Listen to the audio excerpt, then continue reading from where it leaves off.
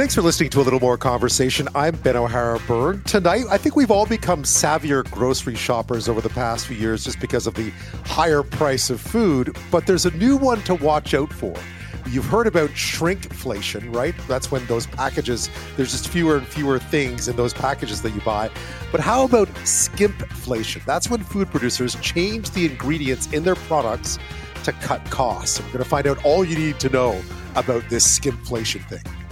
A prison escape in London, England by a former British soldier awaiting trial on terrorism-related charges has experts wondering aloud about how there could have been such a devastating series of security lapses. Daniel Khalif, he's 21, he's been recaptured, but the former head of security of the jail he escaped from joins me to talk about a litany of mistakes made and how they could have happened.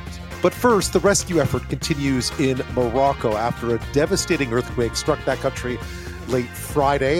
There have been nearly 3,000 people killed. That death toll is expected to go up significantly, with many people unaccounted for, many more injured. We talked to a search and rescue expert about the many challenges rescuers face. But we begin in Marrakech, that age-old UNESCO heritage site not far from the epicenter of this earthquake, where a delegation of Canadians was attending a UNESCO conference on Friday there when the quake hit. So we get a first-hand account of the quake, what it was like to live through it, and the aftermath from Bonavista, Newfoundland's Mayor, John Norman.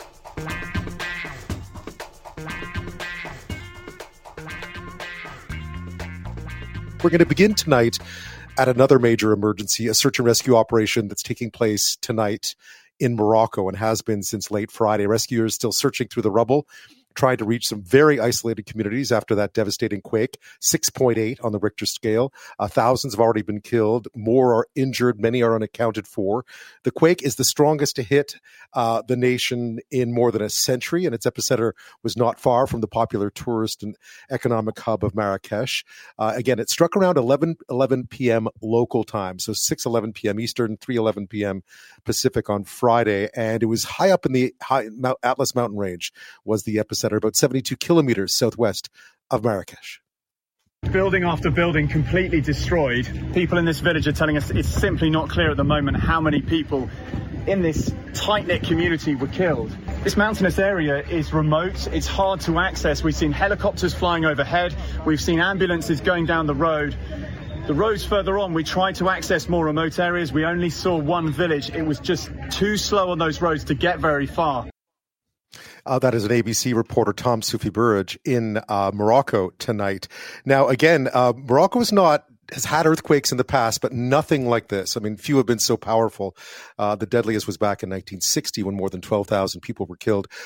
There were Canadians there in Marrakech on Friday night, including a contingent of about a dozen people who were at a UNESCO conference. All are safe and sound, but one of them was the mayor of Bonavista, Newfoundland. They'd been there to witness the disaster and the aftermath. Obviously, they were even meant to leave on a tour of the Atlas Mountains, the epicenter of that quake, the very next morning, because they were there essentially looking into geological and natural threats. So joining me now is John Norman. He's the mayor of Bonavista, Newfoundland. He's a long way from home tonight in Marrakech in Morocco. John, thank you. Hello, thank you for having me. Tell me a bit about the situation today. I mean, I think we're getting a better idea of the scope of this disaster, and I gather there's been a lot of mobilization to try to help. There has been. You can see that in the streets. We've been allowed outside our hotel since late yesterday, before we were advised not to leave the gated area. And you can see army vehicles, large groups, relief workers.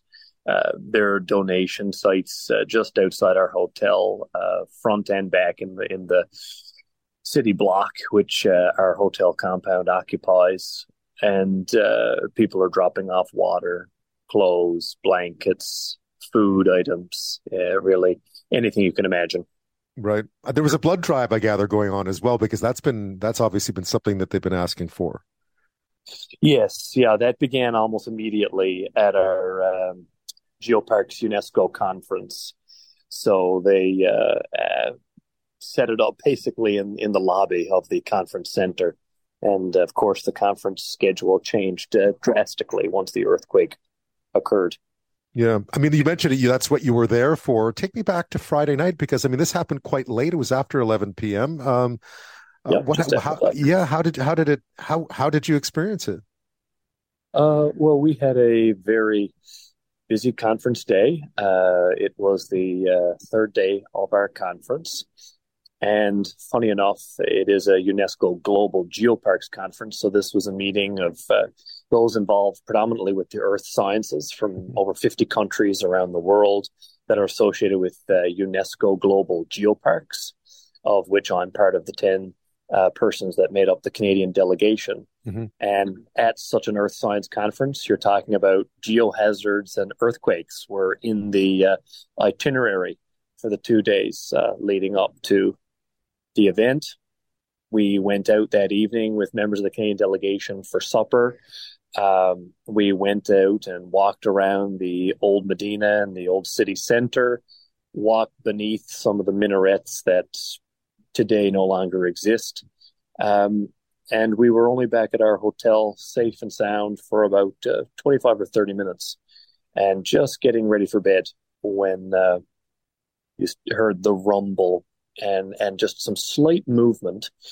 And I specifically picked the hotel where my partner and I were staying based on earthquakes, because I'm that type of nerd. Wow. And it's only a 2-story modern construction building with no large, tall buildings around it. And I looked at him and said, we're having an earthquake. And then as I was saying that, the major jolt started, and dust started falling from the ceiling. The plaster would crack. Light fixtures in the bathroom fell to the floor and into the sink. And I said, okay, we're leaving. And we hopped out in barely nothing and got out into the gardens next to the pool. Hard times for us coming from the West. Yeah. It's lucky, very lucky of where we were positioned that night. All the rest of the Canadian delegation besides us was staying in a different hotel about a block away, and they were in the streets, and they were in the street all night, and their hotel did have some damage and cracks and so on, so they weren't allowed back in. John, had you ever experienced an earthquake, especially one of that magnitude before? I mean, have you ever experienced an earthquake, period? Yes. Yes. I've experienced earthquakes. I've climbed active volcanoes, right, however foolish that may sound, hurricanes, tornadoes. Yes, natural disasters and geohazards are actually an interest of mine, and geophysics and geomorphology is my academic background. Right. So you knew what that was. It didn't take you long to figure out that what was happening wasn't some sort of explosion, that this was in fact an earthquake. I knew it was a very low chance of this part of Morocco, less than 2% of having a major earthquake. But I do know that we're near fault lines. Whenever I am in Vancouver or California or certain parts of the world, and I know I was in Japan, Singapore, Indonesia, sometimes conferences, sometimes vacations, I am a bit selective on where I stay. And as I said, very lucky in this case, because it was a very high magnitude quake. And there were other members from other delegations from Germany and other countries that were attending the conference. Their riads and their hotels were significantly damaged. Some of them partially collapsed, and they crawled out through rubble. So I count myself very lucky and privileged on where we were when this exactly happened. Yeah. And more so for the fact that we were leaving the conference the next day. We were supposed to be starting our field mission for 2 days, 400 of us in the Atlas Mountains, in villages that no longer exist. Wow. Right where the epicenter is. Yes. Yeah. Yes. Wow. And I mean, even now, Marrakech must be a city changed, unfortunately. Yes, I'm not long back. You're out in the streets now. The stores are open. Some of the restaurants have reopened, and there's tourists around. We just left the old city center for the first time since the earthquake. We ventured that far into the city and took a look at, well, basically before and afters, because we had photos of ourselves and people in our group that late that evening. 4 and 5 hours before the earthquake, and the landscape has changed. Very unfortunate, obviously lives lost, but also historic UNESCO inscribed infrastructure. The old city wall, some of the minarets collapsed, and then the villages within the UNESCO geopark itself here in Morocco, some of the villages just obliterated. I mean, you must have, when you were walking around, I've never been to Marrakech, but I've been to old places like the Cairos and the Benghazis of the world. And when you walk around cities like that, you can tell by looking that if there were ever anything like that to happen, that so many of the buildings would give way because they're just not built to give at all. Absolutely. It's the construction material used in some of the villages that you now see on the news that are rubble are similar building materials and building traditional styles that you see in the old Medinas and the Riyads and the city center. Those clay bricks, they're very fragile. A lot of them are very old, and they disintegrated, and you can see that, as I said, in some of the minarets in Marrakech and some of the city walls. They just can't withstand the movement and shaking as modern construction can. Right. Your decision, I mean, I gather that tourism is so vital to Morocco. And of course, like many countries, actually, my dad was in Marrakech when the pandemic began, and they just had to move everyone out. So for a few years, that entire industry is shut down. Morocco is finally getting it back to some extent because people are traveling and returning. And now suddenly you have this. And I guess what became quite clear is they did actually want people to stay despite the tragedies. They wanted people to stay and to continue to spend money. Yes, and that's been the same messaging that we've received, obviously, with an international conference like UNESCO. There were high-ranking government officials at the conference, the minister of this department and that department, the king's representative, the local governor, mayors, and so on, along with UNESCO representatives. And messages came out within hours of the event, the earthquake, that they were looking for delegates and wanted to confirm delegates from each country and where they were. And as soon as safety was confirmed for the majority of delegates, messages started coming out, basically saying, please don't leave. Right. Please stay. Please don't panic. We won't be doing the field trips, obviously, to the Atlas Mountains, but please, stay in Marrakech, stay in surrounding cities, and support the industry.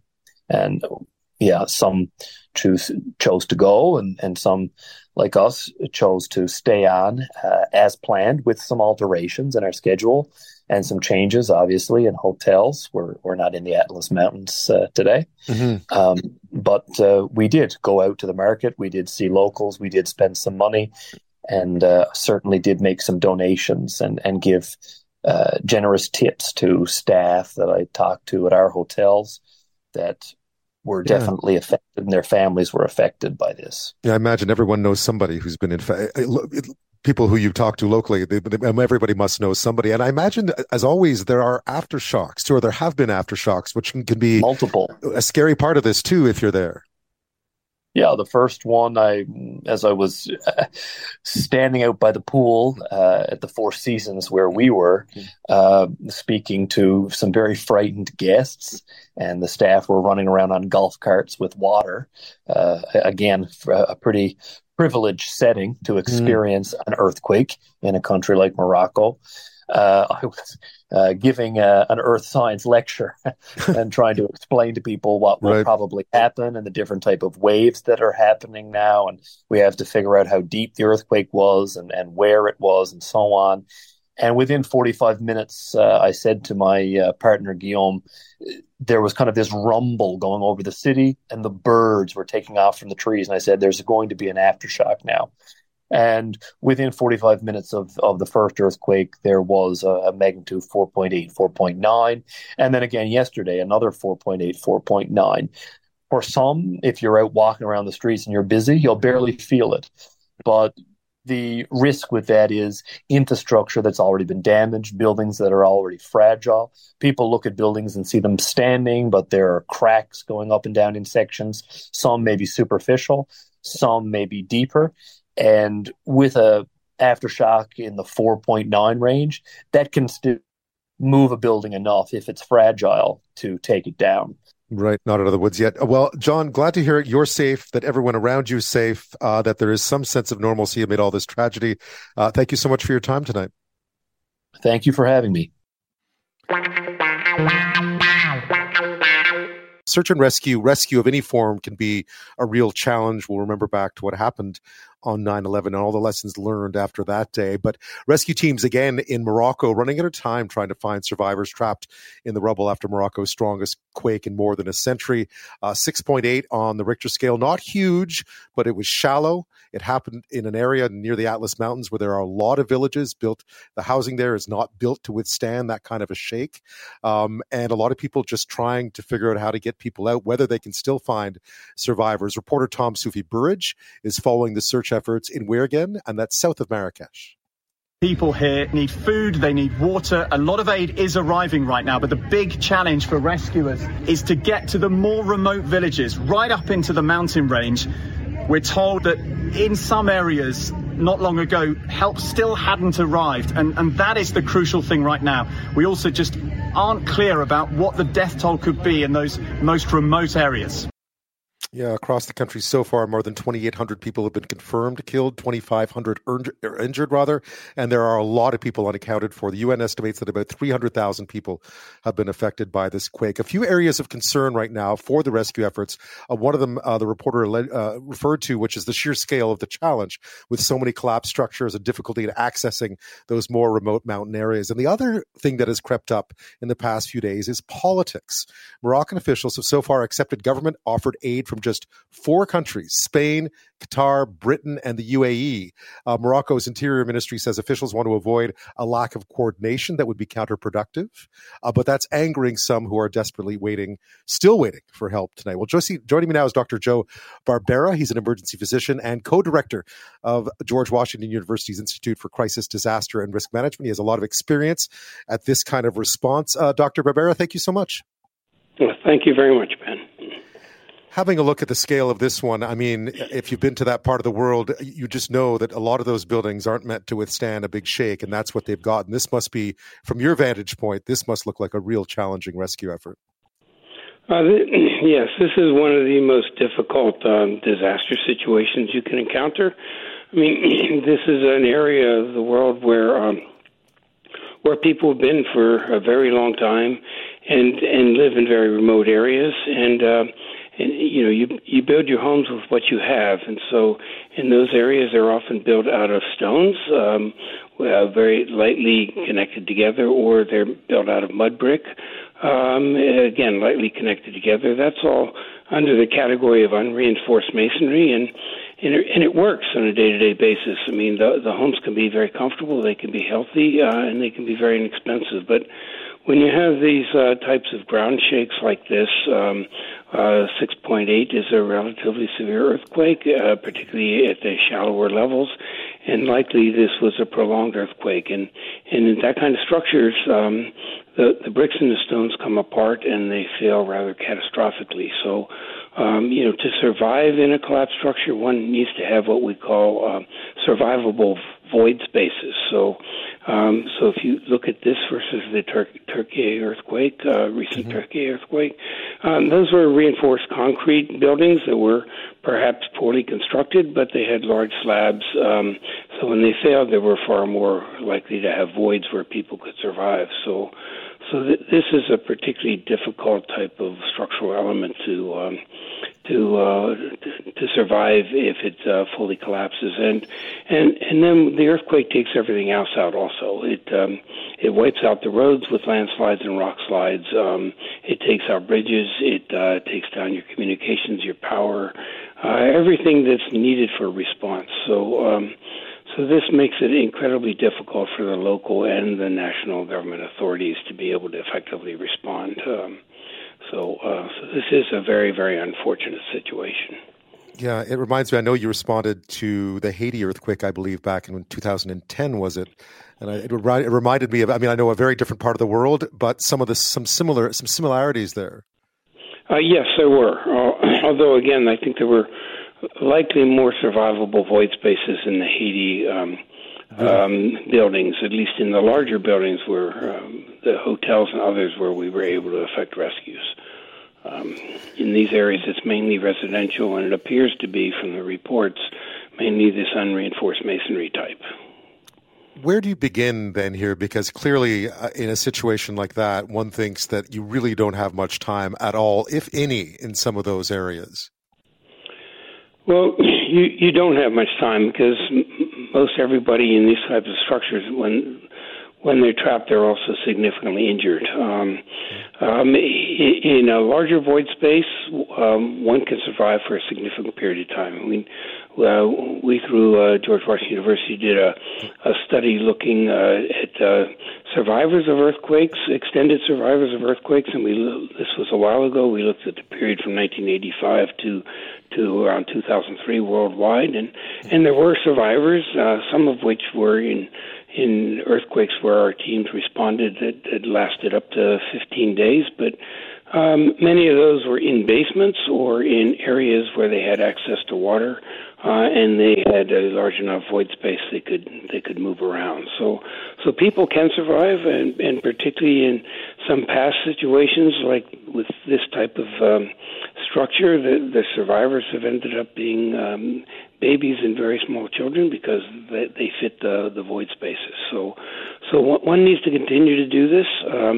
One needs to try to get rescuers, ideally with canines and search equipment, to these isolated places so they can rapidly evaluate these structures and determine if anyone's still alive. And then there's actually strategies one can go through as the days evolve in terms of whether they had access to water and whether there might be in an underground area that's more reinforced because of the surrounding ground, so the spaces might be larger and those types of things. But it's an exceptionally difficult situation for those supervising and those trying to get equipment and supplies and rescuers there, and then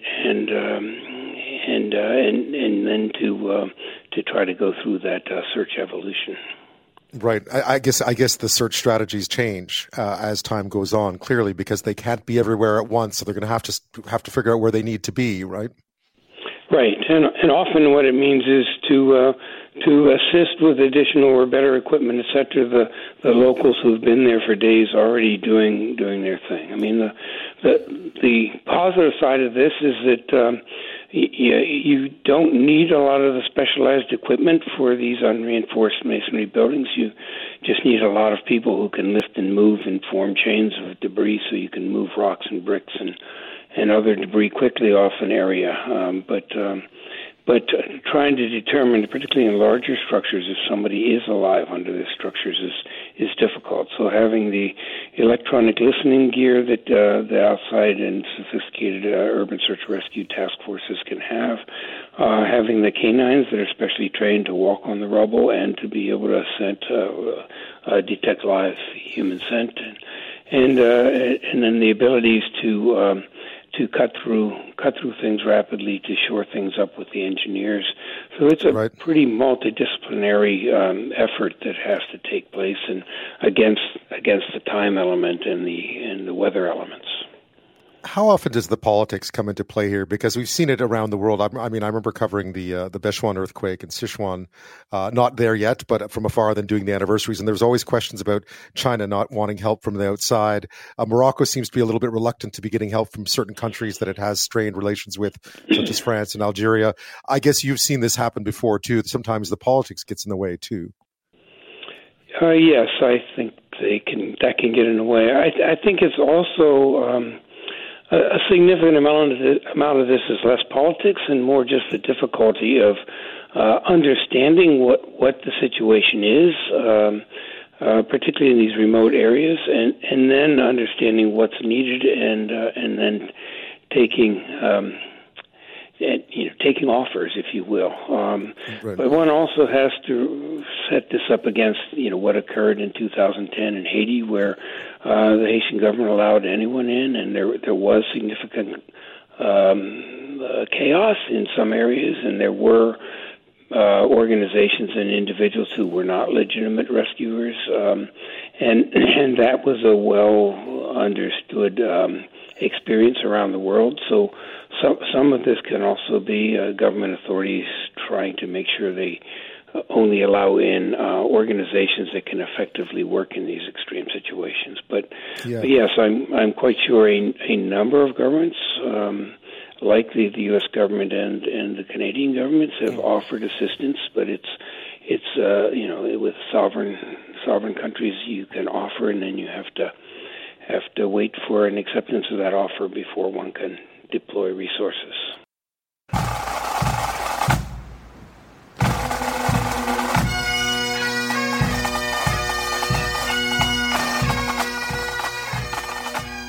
There were memorials and tributes all of today for the anniversary of 9/11, 22 years to the day since the terrorist attack on the U.S. I think most of us remember where we were that morning when the planes hit the World Trade Center and the Pentagon. And of course, what ensued was still talked about to this day. Dr. Joe Barbera is with us. He's an emergency physician and co-director of George Washington University's Institute for Crisis, Disaster, and Risk Management. I know that you did some work in and around 9/11. What was your role, Dr. Barbera? So I've been involved with this type of disaster response for many decades. I was the lead medical subject matter expert when the U.S. government decided to develop, first USAID developed the International Search and Rescue Program, and then FEMA developed the FEMA Urban Search and Rescue Program. So I've been a member of Fairfax County, Virginia's Urban Search and Rescue Task Force since the early 1990s. Right. So I also represented the Emergency Healthcare Coalition in Washington, D.C. at the time. So the morning of 9/11, I was actually working from home, putting the final touches on a proposal for improving our mass casualty care in the Washington, D.C. area when a colleague called and told me, turn on the television, a plane has hit one of the World Trade Center buildings. So I turned on the TV and watched the second plane hit and called my colleague back and told him to cancel our hospital meeting for this afternoon. And then I headed from my home towards downtown Washington, D.C. to GW University Hospital, where I was one of the emergency physicians and had been in charge of emergency management for the hospital. So I was there in the morning. I think most of the hospitals were disappointed we did not get many casualties because there weren't that many survivors.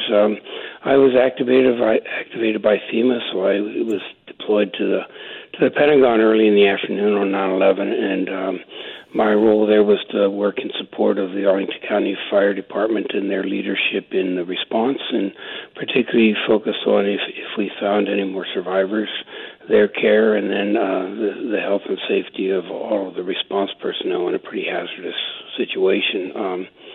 So I was there afternoon, evening, overnight, and had been contacted by an admiral in our public health service on the behalf of the Secretary for Health and Human Services to see if I would go with a public health service admiral the next morning on 9/12 to do an assessment of the World Trade Center site. So I was relieved after working all night, went to my home, changed, and went to New York for several days to do an assessment and report. And then I was back at the Pentagon until the 19th of September, and then was returned to New York to support the Fire Department of New York through to the 23rd. So I was involved heavily with both of those sites, and the third site, the Air Flight 93 crashed where I grew up, so I was indirectly involved there also. So anyway, so I was pretty heavily involved and lost a lot of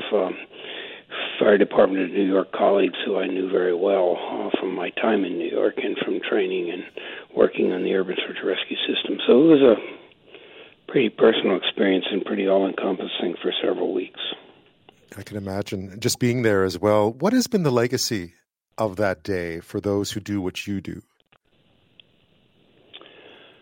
So, in many ways, as I'm sure many of your listeners who do fire, EMS, and police and other significantly dangerous jobs, it really becomes a brotherhood, sisterhood. It's when you're going into these situations, you trust people with your life, so as bad as those those days were. What was amazing was seeing the courage and professionalism of such a wide range of responders, how well people work together, how little strife or other, this is my territory type things that could occur, and just the people caring for each other. I think that the search and rescue and the shoring up and the removal of evidence and the deceased from the Pentagon went far more quickly than anyone projected, and bodies were managed with dignity and overall, as terrible as it was an amazing experience of how people can come together under great difficulty and make the best out of situations. But I've lost a lot of colleagues since then with the residual effects, particularly from the World Trade Center, you still think about it and feel like it was yesterday. So hard to describe otherwise. Yeah, I can imagine. Well, Dr. Barbera, I really appreciate your time tonight. Thank you so much. You're welcome, Ben. Thank you. Speaking of being stopped, the G20 summit in Delhi is done and dusted. World leaders are back home or visiting other countries, as Joe Biden did. He stopped in Vietnam on his way back. He was in Anchorage tonight for a 9/11 event, except for Prime Minister Trudeau. You know why? Because he and the Canadian delegation are stuck there thanks to a maintenance problem with the Royal Canadian Air Force plane meant to be bringing them back to Canada. Government sources said a technician flying commercial has departed for India with a part needed to fix the 1980s era plane. Well, 2 military aircraft have been deployed as a backup plan if the issue can't be resolved. A spokesperson with DND, National Defense, told Global today that a problem with a component was discovered with the Prime Minister's Royal Canadian Air Force Airbus, and they can't leave. And some critics were quick to point out that this is no coincidence. It does not shine very well on the overall image of Canada, but it reflects the choices that this government has made. This government has made choices that say defense and anything related to it simply is not important, and therefore we're not going to spend money on it. That's Rob Hubert at the University of Calgary. Now, it's not the first time the plane is breaking down. And as Janet St. Albert pointed out, first 24 Sussex, now the plane. I'm starting to believe, Polya, that everything really is broken. We should be a little bit fair here because successive governments have let this plane age out, and 24 Sussex as well. This has been ignored by many in a row. Unfortunately, the current Prime Minister's left to pay for it. He does have a new plane coming. There was a $3.6 billion contract signed with Airbus to replace the aging fleet, including a replacement plane for the PM. Meantime, Conservatives were having a wild old weekend in Quebec City. One columnist put it, as they left, they felt an unfamiliar sensation, celebration. David Akin, of course, knows everything there is to know about the Prime Minister and its plane. We've both been on it in the past. He was also in Quebec City this weekend. We thought we'd ask him all about both these issues. So Chief Political Correspondent for Global News, David Akin, joins me now. Thank you. Yeah, great to be here, man. I guess we should start talking about the Prime Minister, because amidst all this, and as if things could symbolically go worse, I opened The Guardian today. I don't know why I opened The Guardian first. And one of their articles is PM Trudeau's plane stuck in India. I'm thinking, oh, wow, here we go. Yeah, that's that thing. We've been on that thing. You and I both, yeah. When when you travel with the PM for the Global News crew, now I'm the guy doing it. I've been around the world, I've literally circumnavigated the planet in that plane, I think 3 times. Wow. You leave flying east and you come back flying from the west. It's a really old plane. This plane was purchased, the quote, the PM's plane, and we probably should refer to it as it's a Royal Canadian Air Force plane. It doesn't. Yes. Trudeau had nothing to do with the purchase of this.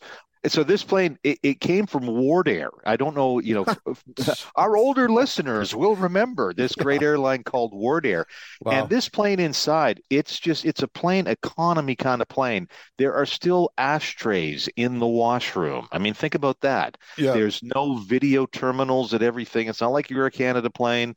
When we fly on it, journalists or others, if you want to have electricity to your seat, they literally run extension cords up and down the plane. Yeah, it looks like a basement. So it looks like the exactly. It's like entertainment center. Yeah, exactly.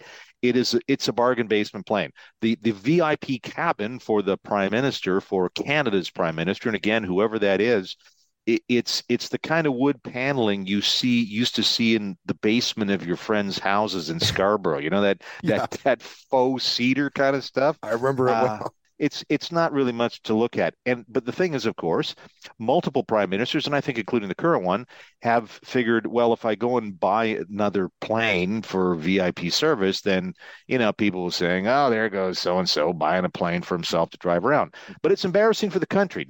Think about it. I know it's, quote, Trudeau's plane, but my first big summit was a summit in St. Petersburg in 2006, I think this was. Right. It was a G8. And the Canadian plane was the last one in. So this is Prime Minister Harper is flying in this case when I'm covering his trip there. I see it parked on the airport tarmac in St. Petersburg. And, there's Air Force One. And I think that the Japanese Prime Minister was there, and he's got a big 747. And when the Prime Minister of India travels with two 747s. Wow. And so you look at all these other planes and they're all magnificent and custom decked out and whatever. And there's our little, as I call it, our little donkey. The donkey. Yeah, I think the donkey's grounded right now, right? Is. Yeah. I think my first time on that one was with Paul Martin when we went to it was 2006, the G8 in Scotland. That's when the 7/7 bombings happened. Actually, that's 2005. That's five. Yeah. 06, Barbera was in charge by that's then. That's right. 05 with Martin on, I guess, his last big trip. One of his last big trips as Prime Minister. The problem, of course, is that Prime Ministers don't have infinite time. So being grounded halfway around the world seems like a very bad thing for a Prime Minister when there's a lot going on in the country. It's a bad look. Well, now, of course, prime ministers like you and me and everybody else can conduct their business remotely these days, of course. Mm-hmm. But you're right about that, Ben, in that the prime minister does have a very important appointment this week with his own caucus. That's right. The Liberal caucus is to meet this week in London, Ontario, and the PM is a good 21 hours away. This is one other thing about this particular plane our prime minister flies on. It needs to refuel about every 20 minutes. I mean, I'm exaggerating, but honest to God, when they leave New Delhi, their flight path will be this. They're going to fly from New Delhi to Tokyo. It's about 7 or 8 hours where they're going to have to refuel. Then from Tokyo, they're going to fly to Alaska, refuel again. That's 2 hours. And then they'll make it from Alaska home. It's like 21, 24 hours in the air or traveling to get home. And that caucus meeting this is important. I'm sure you've heard that the Liberals aren't doing so well these days. No, there's been a kind of a tough, not just a tough summer for that old plane. It's been a tough summer for the party, period. Oh, absolutely. And I can tell you, our colleague Mackenzie Gray is going to be down in London for that. And there's a lot of MPs who are very Liberal MPs who are very unhappy with some of the decisions that the Trudeau PMO, that Trudeau has made, and they're in a very grumpy mood. They want the Prime Minister, their leader, to be there. I'm not suggesting there's any sense of a revolt within caucus. Yeah, not yet. I don't know. Again, that's one of the reasons I think a lot of reporters want to hang around and take the temperature. I don't get the sense, and mostly I don't get the sense that there's a revolt in the offing because I don't think there's anybody ready to lead one. This is not Martin Chrétien, where Chrétien at the end, there was a guy named Paul Martin leading the revolution in his caucus.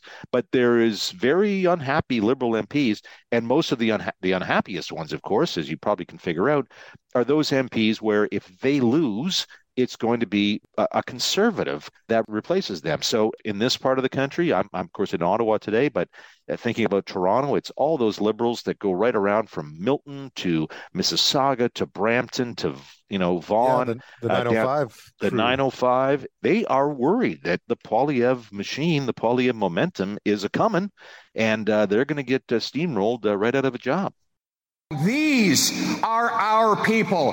This is our country. This is our home.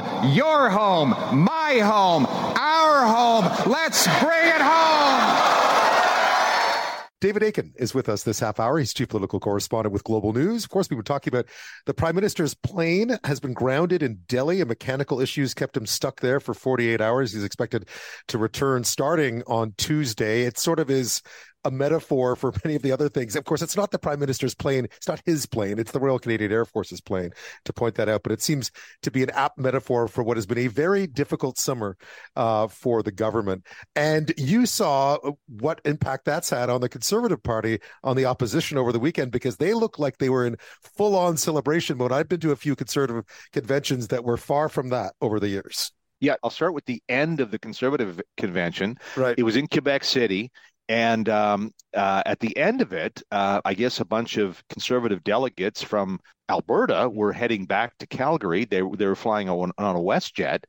And Pierre Poilievre was on their plane. I guess Poilievre decided to go from Quebec City. He's got to do some campaigning in Alberta. I don't know exactly what, but the WestJet people let him take the microphone at the front of the plane. You know, when you get on the plane, it's normally the stewardess saying. Anyways, and there's Poilievre saying, okay, ladies and gentlemen, welcome to WestJet. And he was having great fun, and the whole plane was applauding him and having a great time. But I mean, by coincidence or design, what a contrast to Pierre Poilievre soaring out west while Trudeau fails to launch. Kind of a shame. There's a lot of metaphors you can. A lot of metaphors. Yeah. But listen, that weekend there was. If you've been to some, and of course I've been to lots of the Conservative conventions. This one set a record for attendance. It was huge. I heard as many as 3,000. Officially, the party will only say more than 2,500 people. But either way, it was just an amazing turnout for this particular convention. It's a policy convention. They're deciding on policies. Everybody was in a great mood. Everybody was in a great mood. I didn't meet anybody who was down in the dumps about anything. They can't wait for an election, and why not? If you pick your pollster, the Conservatives are up 6, 7, 8, 9 points over the Liberals right now. In terms of fundraising, taking a look at the quarters since Poilievre has been leader, they've been setting records for fundraising, better than Harper, better than Scheer, better than O'Toole. They're raising more money every quarter than all other parties combined. I mean, think about that. Combined. And we forget how important that is. I mean, that is vital. Yeah, vital. That's right. It's not like the American system. Corporations can't donate, unions can't donate, NGOs can't donate. It's you and me, just individual Canadians that donate and fund political activity. And there's a cap, an annual cap. I think it's around this $1,800, $1,900 a year. This is not fat cats writing, or a couple of fat cats writing checks. This is a lot of Canadians, and I think then they're usually getting 40, 50,000 donors a quarter. Point is they're out fundraising their opponents. So they've got the money, they got the lead in the polls, and now it's time to pick policy priorities for the platform. Right. And I've been using that alliteration all weekend long. Yeah. Policy priorities for the platform, and that's really what they haggled out. And again, I've been to lots of NDP conventions, Liberal conventions, Conservative conventions, and I've seen acrimony over certain policy things. You can spot divisions in the party. Not this time. Not once. Social Conservatives, they are just completely sidelined. Poilievre owes nothing to the SOCON wing in his party. And basically, the SOCONs were there, and they were trying to change some of the party rules that would give local electoral district associations more control over nominations. They wanted to limit the leader's power when it came to choosing what was going to be in the platform. Right. Forget it. They lost convincingly. The party establishment shut them down. And really the message to the social conservative wing of the Conservative Party right now has been, there's a place for you here. We're happy to listen to you. You can stand up and say what you want to say, but you will have nothing to do with setting our agenda. Not one bit. That was abundantly clear. That's what you are. I think that's, as an outsider watching, that's what one walked away with here is the one thing. I mean, there were some policy issues that came up around some of what we call the culture war issues, and those will no doubt be highlighted by their opponents as well as others. But one thing I walked away with is Pierre Poilievre's in full control of that party right now. Absolutely. And that's his big achievement. Yeah, absolutely. And again, that stems right from the leadership race that literally is a year ago. Again, why were they in such a good mood? They really think that this, change is in the air. Let's go. Let's have an election. Now, I don't think we're going to have an election for 2 years. I think New Democrats who would get their lunch eaten by Conservatives too are in no mood to bring the government down. Both those parties, New Democrats and the Liberals, need time to right the ship here. So it's going to be a couple of years. But the feeling I had as I walked sort of the convention hall on the weekend in Quebec City was very similar to the feel I got for much of the convention in 2005 in Montreal. This was the 05 convention. This is when the the PCs came together with the alliance to form the Conservative Party. And though it was rocky for, one of the days there, it didn't look like, that there was going to be a spat breaking out. By the end of it, the delegates were united. They sensed the end of the Martin government, and they were right. There was to be a government change, and I got that sense today. The implication from a policy standpoint is, my sense is, most delegates, if they were approaching any particular issue that might be contentious, they often looked at it in the sense of saying, well, what would the leader want? What does Poilievre need here? Let's make sure we don't throw a wrench in his ascendancy here, that we give him something to work with.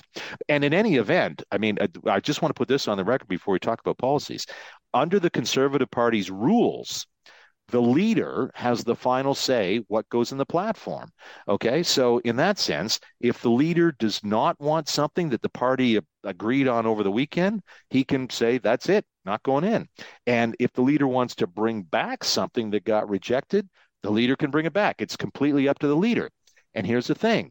The social conservatives and some other grassroots in the party thought that gives way too much power to the leader, and they'd put forward a proposal to limit the leader's power. And it failed completely. Yeah. Again, this is a party that says, Pierre, we trust you. Do what you need to do. Just get Trudeau out of the job. Just win the election and we'll fight afterwards. Yeah, David, exactly. As always, thank you so much for your time. No problem, Ben. Cheers. He's wearing red and white check trousers, a white T-shirt and brown boots. It does sound very much like that was kitchenware that he was wearing. It's thought he managed to get out by clinging onto the bottom of a food van. Police found the van about an hour later in nearby Putney. Here they found strapping underneath it, indicating that Khalif had escaped on the vehicle's underside. That was some of the coverage from the UK. So that was ITN at the end, BBC before that, I think Sky News first. But you get the hint. That was the way this was being covered in the UK last week. I've always liked prison break movies, whether it be Papillon or Escape from Alcatraz, The Shawshank Redemption, any number of them, right? They're great. So this is this is like a real life one. And you think, well, how could this have possibly have happened, right? It made headlines in Britain and right around the world over the past week or so, a little bit less since last Wednesday. And the question on everyone's mind is, how did a former British soldier awaiting trial, he's just 21, awaiting trial on terror charges, manage to escape from a London prison, not a high security place, but still a London prison, by strapping himself to the underside of a food delivery truck? 21-year-old Daniel Khalif is accused of planting fake bombs at a military base and violating Britain's Official Secrets Act by collecting information that, quote, could be useful to an enemy. It's believed to have been Iran, but that's just the reports. He denied the allegations, and he's set to stand trial in November. So he was remanded in custody to Wandsworth Prison, which is in London. I've actually been there, not inside, mind you, but I've been outside. We were doing a story there at one point. So last week, he made his escape from this medium security facility. He was recaptured on Saturday, mind you, after a nationwide manhunt with hundreds of police officers blanketing airports, seaports, railway stations, even the Channel, the English Channel Tunnel. In the end, it was a plainclothes officer who pulled him off a bicycle on a towpath, those canals in London, only about 20 kilometers from the prison from which he escaped. A former head of security at Wandsworth Prison, Ian Acheson, says the escape was, quote, at best, a catastrophic system failure. It offers some lessons about staffing and security at prisons in other countries, including here at home. But the questions today, how did he end up in that prison? How did he end up in the kitchen? How did he end up being able to get the things he needed to get out? How did he get out without anyone noticing? I mean, there was just mistake after mistake after mistake after mistake. So how does that kind of complete breakdown happen? So as I mentioned, Ian Acheson is the former head of security at Wandsworth Prison back in the 90s. He's now a visiting professor at the University of Staffordshire's School of Policing, Law and Forensics. He's a senior advisor at the Counter Extremism Project, and he joins me now. Ian, thank you. Thanks very much for having me on, Ben. I suppose he's been recaptured. So we kind of go to the all's well that ends well part of this. But just from your point of view, the fact that he managed to get out in the first place seems to have been a failure at a number of levels. Yes, well, I think there was a lot of noise and quite a lot of hysteria around this escape and, allegations that it was part of a deep state plot. But it's I think that has drained away somewhat. But what it's done because of that, that kind of mystery that was attached with it, it's thrown the state of our prisons quite helpfully, I think, into the public eye, because our prisons in this country, in the United Kingdom, are in a terrible state. So it has allowed the kind of focus to be on what sort of place could possibly allow a person like Khalif to escape from a Category B prison, which is not our highest security prison, but it's a pretty secure institution in theory anyway. So what was going wrong inside the institution that meant that so many human and physical security measures could be breached? And is it representative of, the rest of the prison system? And I'm afraid to say it very much is. In terms of the understaffing, the overcrowding, and the very poor morale of many of the people who are working inside these prisons, doing a very difficult and dangerous job on behalf of society. Right. And we see that, I think, all over the place nowadays. Ian, if you were to walk me through how this works, because I think people have seen movies about prison breaks, but don't really understand how it is that that this young man ended up not only in that particular institution, working in the kitchen, was able to get there seems to have been a lot of different things, a lot of different checks that may have been missed here. How would you describe each one in terms of this particular case?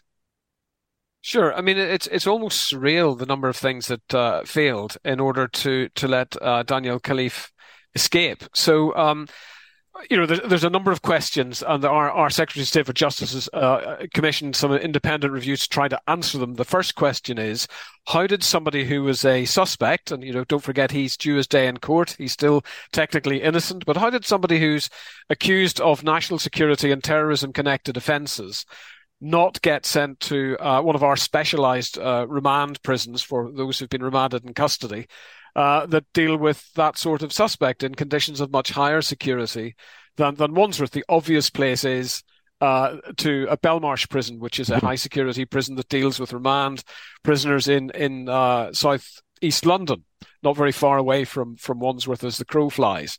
So, the fact he was remanded in custody on these charges, which relate to breaches of the Official Secrets Act and allegedly collecting information that could be of use to terrorists and so on, He was remanded in custody because he was judged to be a flight risk.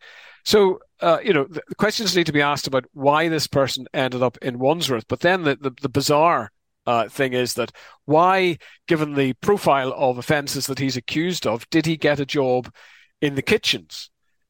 So he had this job. The kitchen in any prison in the world, and Canada is included, is quite a vulnerable place. It's also a place typically where the most trusted prisoners get to work. Right? Yeah, I thought it's like a bonus, right? The good prisoners get to work in the kitchen. Sure, and also the most trusted prisoners and the most scrutinised prisoners in terms of their threat profile, because they've got access to very big knives. Right. So it begs the question: why on earth was a remand prisoner given that job? But what happened was, just to paint a kind of picture for your listeners, is that a van containing food that was to be used in the prison kitchen entered into the prison. Now, when it goes into the prison, into Wandsworth Prison, much like many prisons across the world, it goes into a kind of airlock.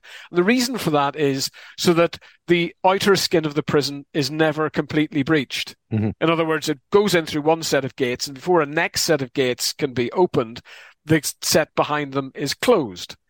And then, obviously, with the van's occupants are properly screened to make sure they've got the authority to be where they're going to be and they're expected and so on.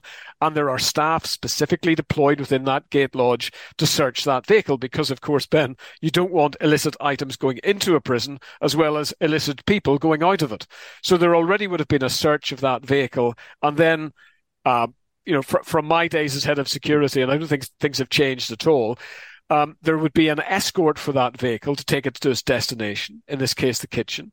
And before that escort could move off, the contents of the van would be inspected and so on, and they would get permission to move that vehicle by the control room.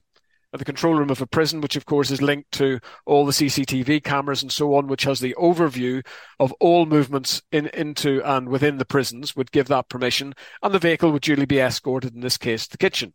The goods would have been unloaded by prisoners, because prisoners comprise the workforce in most kitchens across prisons around the world, including Canada, I'm sure. The goods would have been taken off and signed for.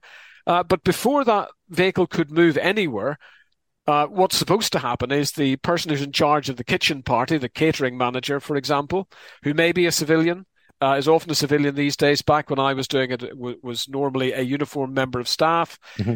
But that person, whatever their designation, would check to make sure that the prisoners that they had in their control were secure before the vehicle moved back into the gate lodge.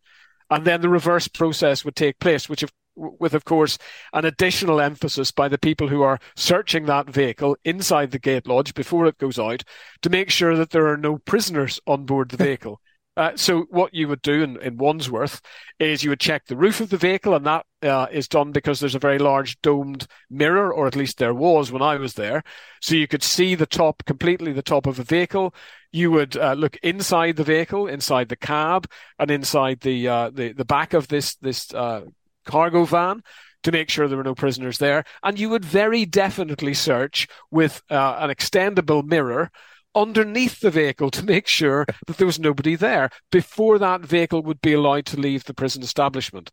So there must have been a catastrophic system failure to allow this prisoner to be able to get through all these different defences to get out of the prison, which does bring into play the possibility, at least, the hypothesis that needs to be tested, that this guy had some help. In other words, that there was a corrupt member of staff involved. Now, I don't know that any more than anybody else does, but that would be a certain line of inquiry by the investigations that have been put in place.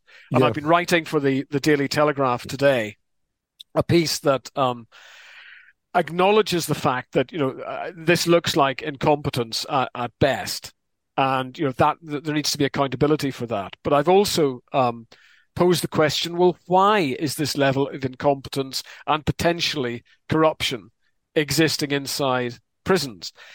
And I think, this is a serious issue. And again, it's good that this event has put the focus back on what our prisons are like, because you'll find across the prison system, morale of frontline prison staff is on the floor.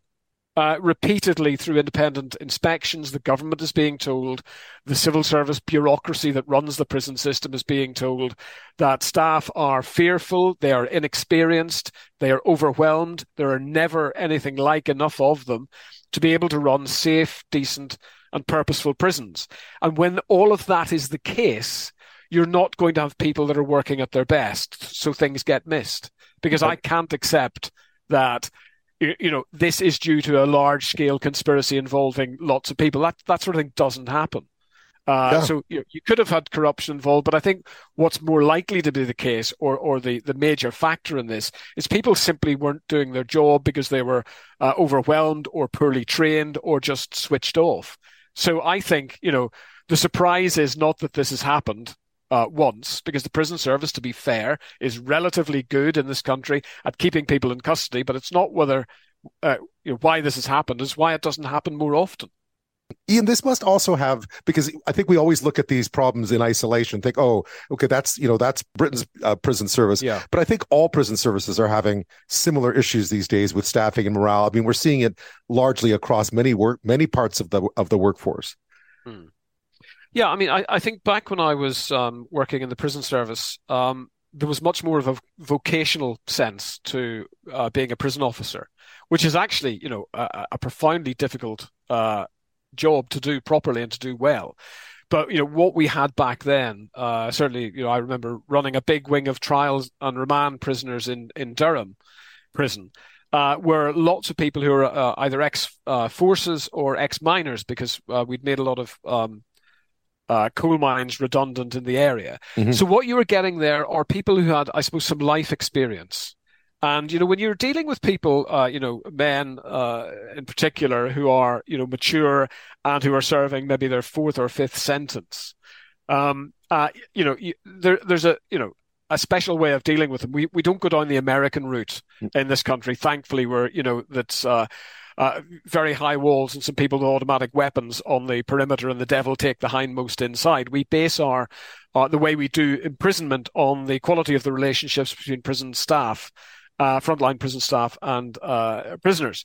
Now, what happened between 2010 and 2016 is we had in this country a criminally irresponsible and ideologically motivated vandalism of the service, where staff numbers were slashed. And all those people I'm talking about with life experience and the emotional intelligence that is required to actually relate well to people and be in control and project authority and legitimacy. A lot of those people went. And then when it was every other metric of violence, despair, assault, suicide, self-harm went into free fall, the government did a U-turn and did some emergency recruitment.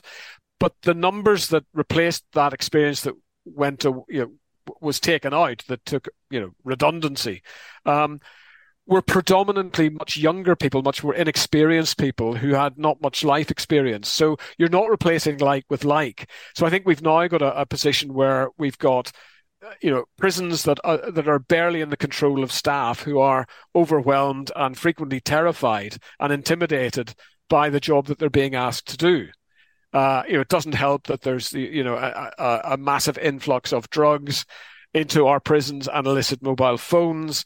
And, the drugs economy is controlled by criminal cartels who've got a captive audience with all the violence that's associated with that. So, I'm not looking back with rose-tinted glasses, but I'm certainly saying that when I worked in prisons, particularly places like Wandsworth, Dartmoor, Durham, difficult places with challenging prisoner populations, we were the biggest gang in the prison, to be blunt about it. We were in control. And when you were in control of order inside a prison, actually, the paradox is that all sorts of other hopeful things are possible. So when you're completely in charge, you can take some risks. So just to illustrate the point, in the 90s, we were completely in charge in Wandsworth Prison. That allowed us to bring the Pimlico Opera Company into the prison and produce a prisoner-led production of West Side Story, with hundreds of people coming in and out of the prison to watch those performances. That sort of thing would probably be inconceivable now. Certainly it'd be inconceivable in places like Wandsworth and many of the other teeming, overcrowded, squalid Victorian dungeons that we have across London. Right. That cannot be closed down, frankly, because we're addicted to cheap custody in this country, and we're stuffing more and more people into places that, you would hesitate sometimes, frankly, to put livestock. Ian, I'll leave it there.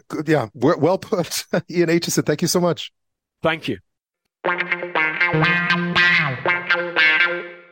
Well, to something a little bit different. We've all become savvier grocery shoppers, I think, over the past few years. If you weren't already, you probably are now, paying more attention to sales, what we're buying, how much is in a package. Shrinkflation, we've heard that one, shrinkflation, right? Where they don't raise the price, but they make the packages increasingly smaller. The product itself gets smaller.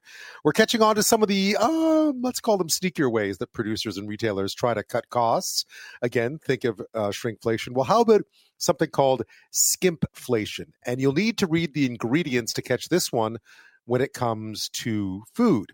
In broader terms, it is the practice of reducing the quality of products while continuing to market them at the same price. Now, this doesn't just apply to food. It applies to lots of different stuff, from hotels cutting back on cleaning staff, even with the COVID restrictions gone, fewer call center employees, so you have to wait longer to get service, right?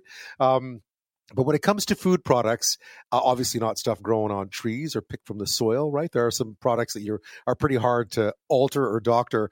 But maybe you've noticed that some products you buy now don't taste quite the same, right? Or maybe they don't look quite the same.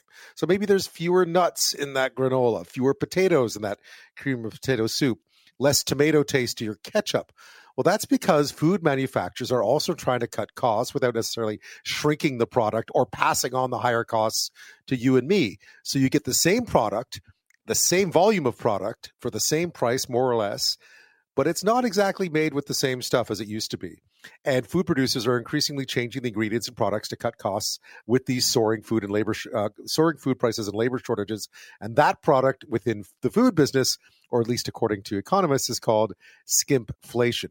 And because they don't advertise these charges, you're never going to see a cereal box that says now fewer raisins, right? Or now fewer almonds on it. You're not. Consumers often never realize that the change has taken place, at least not in the short term. Well, joining me now with more on this is Pascal Theriault.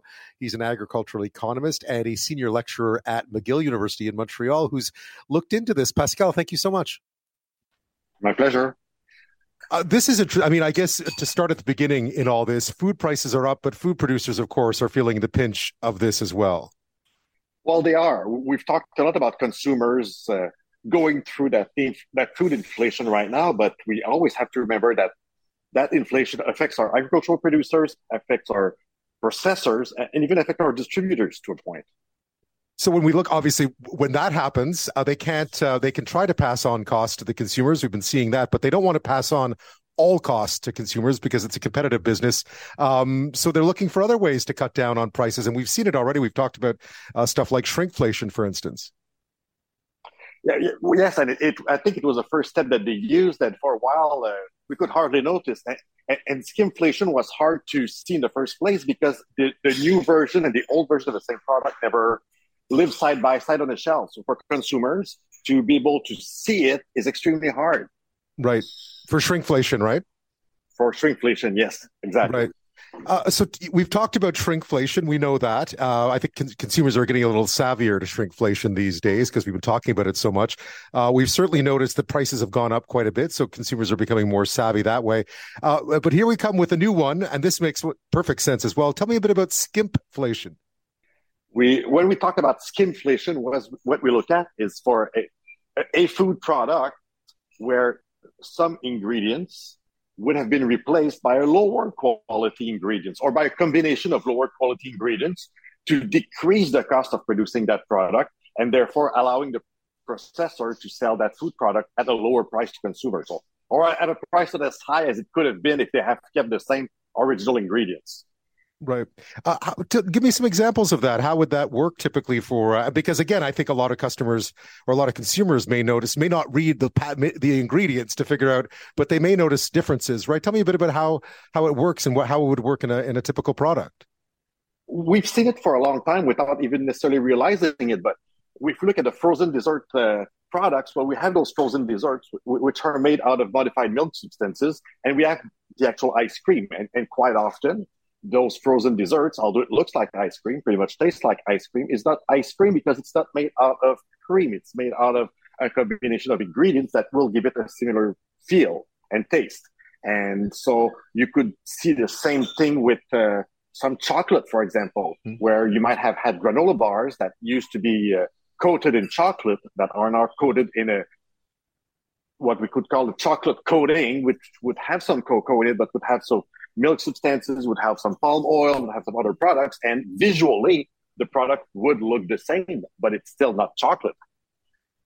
Right. So in other words, it's really hard to tell, isn't it? Unless I gather you probably sometimes can tell by the taste of it, right? I think consumers are pretty savvy when it comes to figuring out whether something tastes different, but not always. It's not always that clear.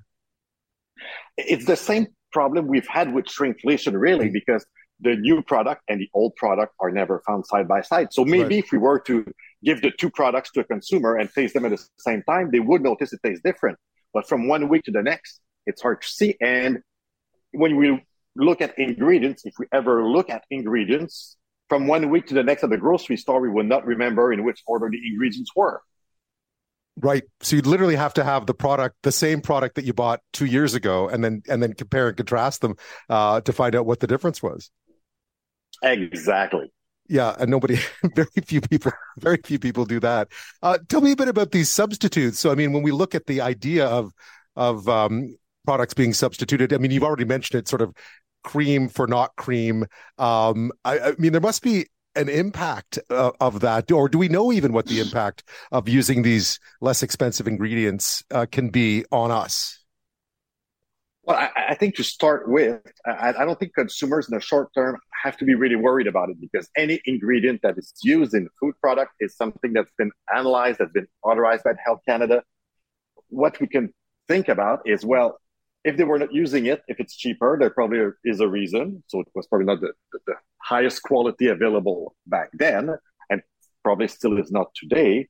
And ultimately, although all ingredients are safe individually, usually they're not tested for their own combinations. And you could make a parallel with prescription drugs, for example. Right. I mean, each prescription drugs that people would consume individually are fine, but we know that sometimes the cocktail of prescription drugs could cause further problem that would not have happened otherwise. And that's where maybe, and I say maybe, having all those ingredients together could ultimately lead to problems in the future. For a consumer going in to buy a product they've been buying for a long time, they may know what's in it, but if the products, if the ingredients start to change, that's not flagged to the consumer, right? There's nothing on the, I've never seen a package that says now less, now fewer almonds, right? I've never seen that happen. No, and it will tend to happen more with processed and over-processed product. And if I take the complete opposite as an example, an apple is an apple. And we would notice if it wasn't an apple tomorrow morning. If we change the fifth ingredient in a product that has 20 different ingredients, we won't notice and we probably won't taste it. And we'll never know if we don't actually have that former packaging to tell us. But even then, we'd have to read the packaging, because if we just look at the picture, which is what we usually do when we go grocery shopping, right? Well, we don't see the difference. We cannot see that difference. Yeah, especially now that the packaging is, because it's smaller, the packaging is smaller, the lettering is smaller, so it's become a vicious circle. How common do you think this is, Pascal? Hard to say. It's hard to say, and I think most of the times it's been used before by processors to I like to call it stabilize a product. If you know that you encounter the risk of having a shortage of an ingredient, you try to make some changes to replace it with something else without having the consumer notice too much that the product changed. But I don't think doing it strictly on a price or cost of production concern was something we were looking at in the past. Now, I think it's probably going to be more and more frequent based on cost. Pascal Theriault is an agricultural economist and senior lecturer at McGill University. We're talking about something called skimpflation. You may have heard of shrinkflation. We've been talking about that. Your food costs are going up, but food processors and food producers, their costs for ingredients are going up too. And they don't want to pass on all of that increase to the consumer because it's a competitive business. So how else do you cut prices? Well, you look at what's on the list of ingredients and maybe you think, well, maybe we don't need to use maple syrup or any real maple syrup in our syrup. We can just use all corn oil and flavoring, right? Or corn syrup rather, and flavoring. So those are examples that you see. Fewer almonds, for instance, in cereals, something else you'll see. Pascal, when you look at, I was just reading something on ultra processed foods and we don't really know what impact it has. And we were talking about that already, but what advice do you have for consumers now? Because I think we've gotten quite savvy when it comes to shrinkflation. But when it comes to skimpflation, you actually have to start reading ingredients, and not every consumer has the time to do that or has the inclination to do that. Well, I think one good way to go around that whole concept of food inflation we're going through right now is to actually take time. Take time to buy ingredients, take time to cook your own food. In the past, when we've had increases in food prices, it's often been because one factor was driving that price up. Now we know agricultural commodity prices are going up, but energy is going up, packaging is going up, labor is going up. So the food processors are facing multiple increases in costs all over the place. So of course they will have to increase their prices in order to, still make a profit. Their businesses, that's what they're there for. And they will pass down those increases to the retailers, who will end up passing them down to consumers. So for consumers, one good way to protect themselves against shrinkflation, against skimpflation, is to buy products that are at least processed as possible. Yeah, one rule of thumb I've read is that if you've never ever had that ingredient in your pantry ever under any circumstances, it's probably more processed than you need. I mean, there's a lot of products that fit that bill right now, but that's the rule of thumb I've been told. And for a while, it was easy to buy processed products because when we have processed products, it's because you're buying convenience. Mm-hmm. And with the lives we were used to have, buying convenience was just a good trade-off between what my time is worth and how much that food product is costing us. We have to remember that Canada went through one of the lowest food inflation in the rich countries, but whenever the food price goes up, it's somewhere else we have to cut as consumers, and that we don't like to do because we're not used to it. So until we manage to adapt to that new situation, and we often take a long time to adapt because we're little creatures of habits, mm-hmm. That's the only way out. Yeah, the food inflation in Canada, although as much as we talk about it, if you look at what happened in the UK, I mean, it was significantly worse. I suppose if you're a customer and there's an ingredient change in a product that you like and you notice it because you know the product intimately, you can always complain to the company as well. I understand that has been done. I think there was an example of a margarine brand in the US that went from, 64% vegetable oil to mostly water. And consumers complained about it and said, listen, we're not going to buy your product anymore if you do this. So I guess in that sense, consumers do have some power here, and companies do have to be cognizant of whether or not they've done too much to change their product. Yes, because I'll come back to my consumers are creatures of habits. If we go back 10, 15 years ago when we decided to start reducing the sodium content in food products, some companies went all out saying, well, this is our healthier version. We've cut salt by 60% in the product. And all of a sudden, that decrease was so sudden in sodium that the taste of the product changed, and consumers started complaining that it was just not good anymore and they wouldn't buy it anymore. So I think change is normal and change is desirable because that's where innovation comes from, but change has to be done the right way. And right now, the change we see with skimpflation is mostly driven on cost. Well, thank you so much. I mean, this has been a very interesting one. Read the labels. I mean, I know sometimes it could be confusing, but I suppose if you're in doubt about a product, read the label, and maybe that'll get you halfway there. Thank you so much for your time tonight. My pleasure. Let's go back to what's happening in Morocco, because, of course, there's been a lot of talk about the rescue effort there. A devastating earthquake Friday night, 6.8 on the Richter scale, which is not huge. It's big, but it's not massive. But it was shallow. It lasted for a while, and it hit an area in the Atlas Mountains, south of Marrakech, is kind of in the middle of that North African country, which is off on the left-hand side, if you're looking at a map of Africa, up on the north left, the sort of top left-hand side of the map. And Marrakech is in the middle, and the Atlas Mountains are just a little bit below and to the right of that. And that's where the epicenter was. So Marrakech was hit. Obviously, there was some damage there. We spoke to the mayor of Bonavista, Newfoundland, John Norman, who was there for it, who's still there tonight, a little earlier in the show. But also, what about all those old buildings? Part of the issue here, it's not the strength of the quake that kills people. It's the weakness of the structures that they are in that often kills people. And in this case, it has been particularly weak. So we wanted to get a little bit more of an idea whether areas like that, I mean, Morocco does not get a lot of big earthquakes. So sort of seismically retrofitting the whole country doesn't make any sense financially. But when something like this happens, it raises a lot of questions about, the whole idea of keeping your buildings seismically safe, and then what happens when they're not, and then you have a rescue effort. So we thought we'd ask Katsu Goda. He's an associate professor and the Canada Research Chair in Multi-Hazard Risk Assessment at Western University in London. Katsu, thank you. Thank you.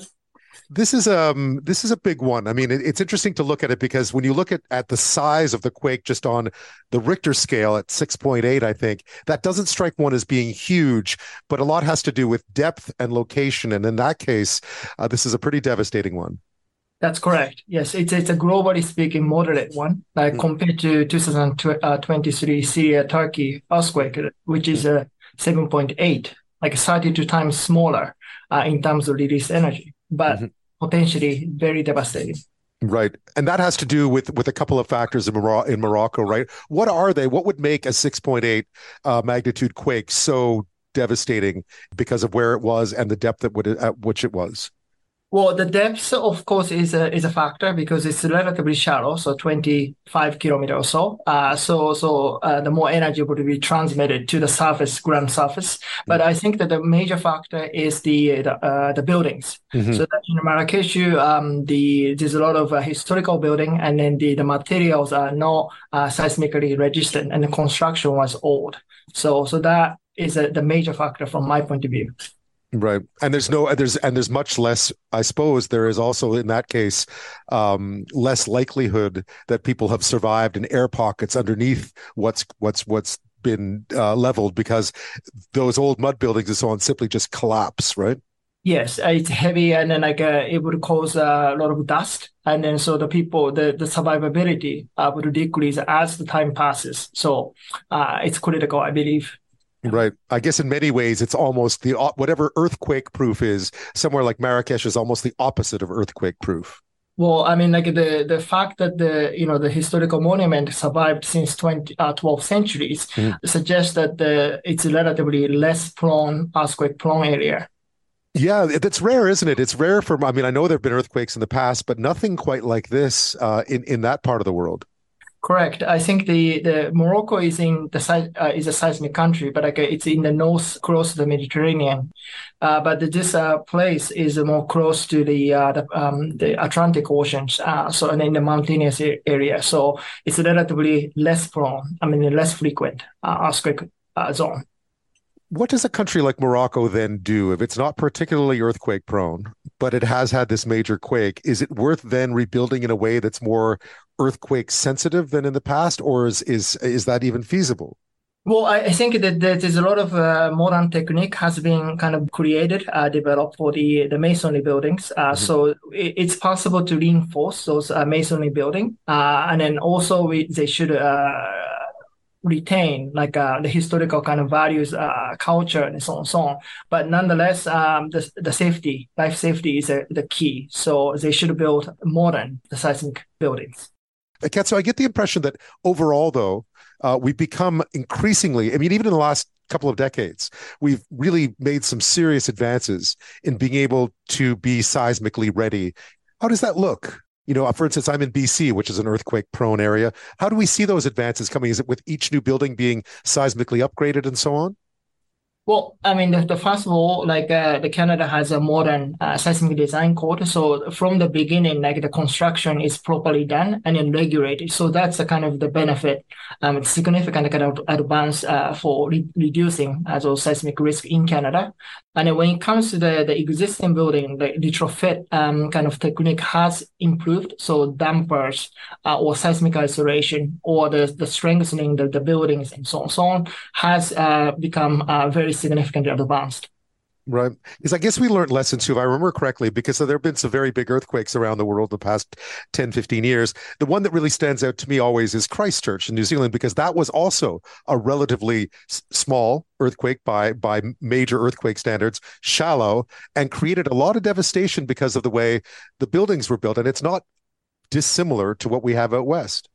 Correct. Well, I mean, the Christchurch case, the most of the building collapse are the relatively old masonry building, but the debris and then the potential kind of harms to the other building or the business district has been significant. And then that was the decision by the authority to close down the whole downtown area to retrofit the whole downtown core. So that was a right decision, but that made a significant economic and then the socio-economic kind of impact to the city. Right. So not something you do lightly, obviously. Yeah, well, I think it would be fine. I mean, Canada-wise, the Christchurch type of earthquake, I think the Vancouver, Victoria would be able to survive. Yeah. Yes, yeah, that's what I was getting to. In the case of something like Morocco, and we saw Turkey earlier this year, so we've had two big earthquakes. They were different. I mean, the Turkish one was larger, and what we saw there was sort of newer buildings with maybe not up to standard construction collapsing. Here in Morocco, what we see is sort of your very old buildings collapsing under the weight of a shallow and relative, not that strong earthquake, but still strong enough. What lessons do we take away then from what we've seen this year? Because it feels like there's two different lessons to be learned coming from the big earthquake in Turkey earlier and now this one in Morocco. Well, historical building could be reinforced, and then we have such kind of technique. Especially, we can learn a lot from the Europe, like for example, Italy or the Spain. Like they have developed and implemented those kind of retrofitting of the historical building. So those kind of technique can be imported to Morocco. Right. I guess. How do you retrofit something like an old mosque? How do you? I mean, I know it's been done in Spain, and I know they've done it in Italy. Not everywhere, but in places. It must be quite the undertaking to try to reinforce a 400, 500, 600-year-old structure. Exactly. Well, the one thing is the connectability of the wall. So if the two walls connect together, so then those kind of the corners are usually the weakest point. So like we could add some sort of support in terms of walls, additional wall thickness, and so on can be added. or the confinement is the key. So we could put some sort of wire mesh inside of the building in a hidden way so that the building material doesn't collapse or retain the shape so that the people can have time to evacuate. Right. You're just giving it, you're trying to give it a bit of give, right? So the building can absorb a little bit of that shock. Mm-hmm. Correct. Yes. So I think that's a key to reduce the fatality risk immediately after. But nonetheless, if the building is damaged, then we still have to potentially demolish or retrofit. So significant economic cost would come in. Right. As you mentioned, the situation in Christchurch, which was the same. I mean, we're talking about a lot of money in a country such as Morocco, where there isn't a lot of money to spend on something that may or may not happen. That's going to be a challenge for the recovery. So it would make a significant long-term kind of impact for the region. I think that they have to rely on some sort of the international donors. Right. And what do you expect to see then over the coming days? Because I suspect that we will see the kind of rescue operations to some extent that we saw in Turkey, for instance, recently, but maybe not. Maybe not. I've already been seeing that there are rescue groups, search and rescue groups that will not be going because they're not sure that they're needed there. I see. Well, I think we already about two days has passed. So the rescue operation would come to an end, and then a more kind of recovery kind of operation will start, like after 3 days or so. And then the difficulty in bringing the goods and etc., medical goods, etc., becomes critical, especially in the epicenter region. And also, my concern is that the aftershocks. So some relatively large aftershock has happened, but statistically speaking, we expect more. So in the coming days, potentially the moderate earthquake, say magnitude 5.0, 5.5, could cause a significant damage to those damaged buildings. Right. I guess that's the risk, is that if you have aftershocks that hit buildings that are already damaged, it can very easily create more catastrophe. That's correct. Well, Katsu, thank you so much for your time on this. Thank you.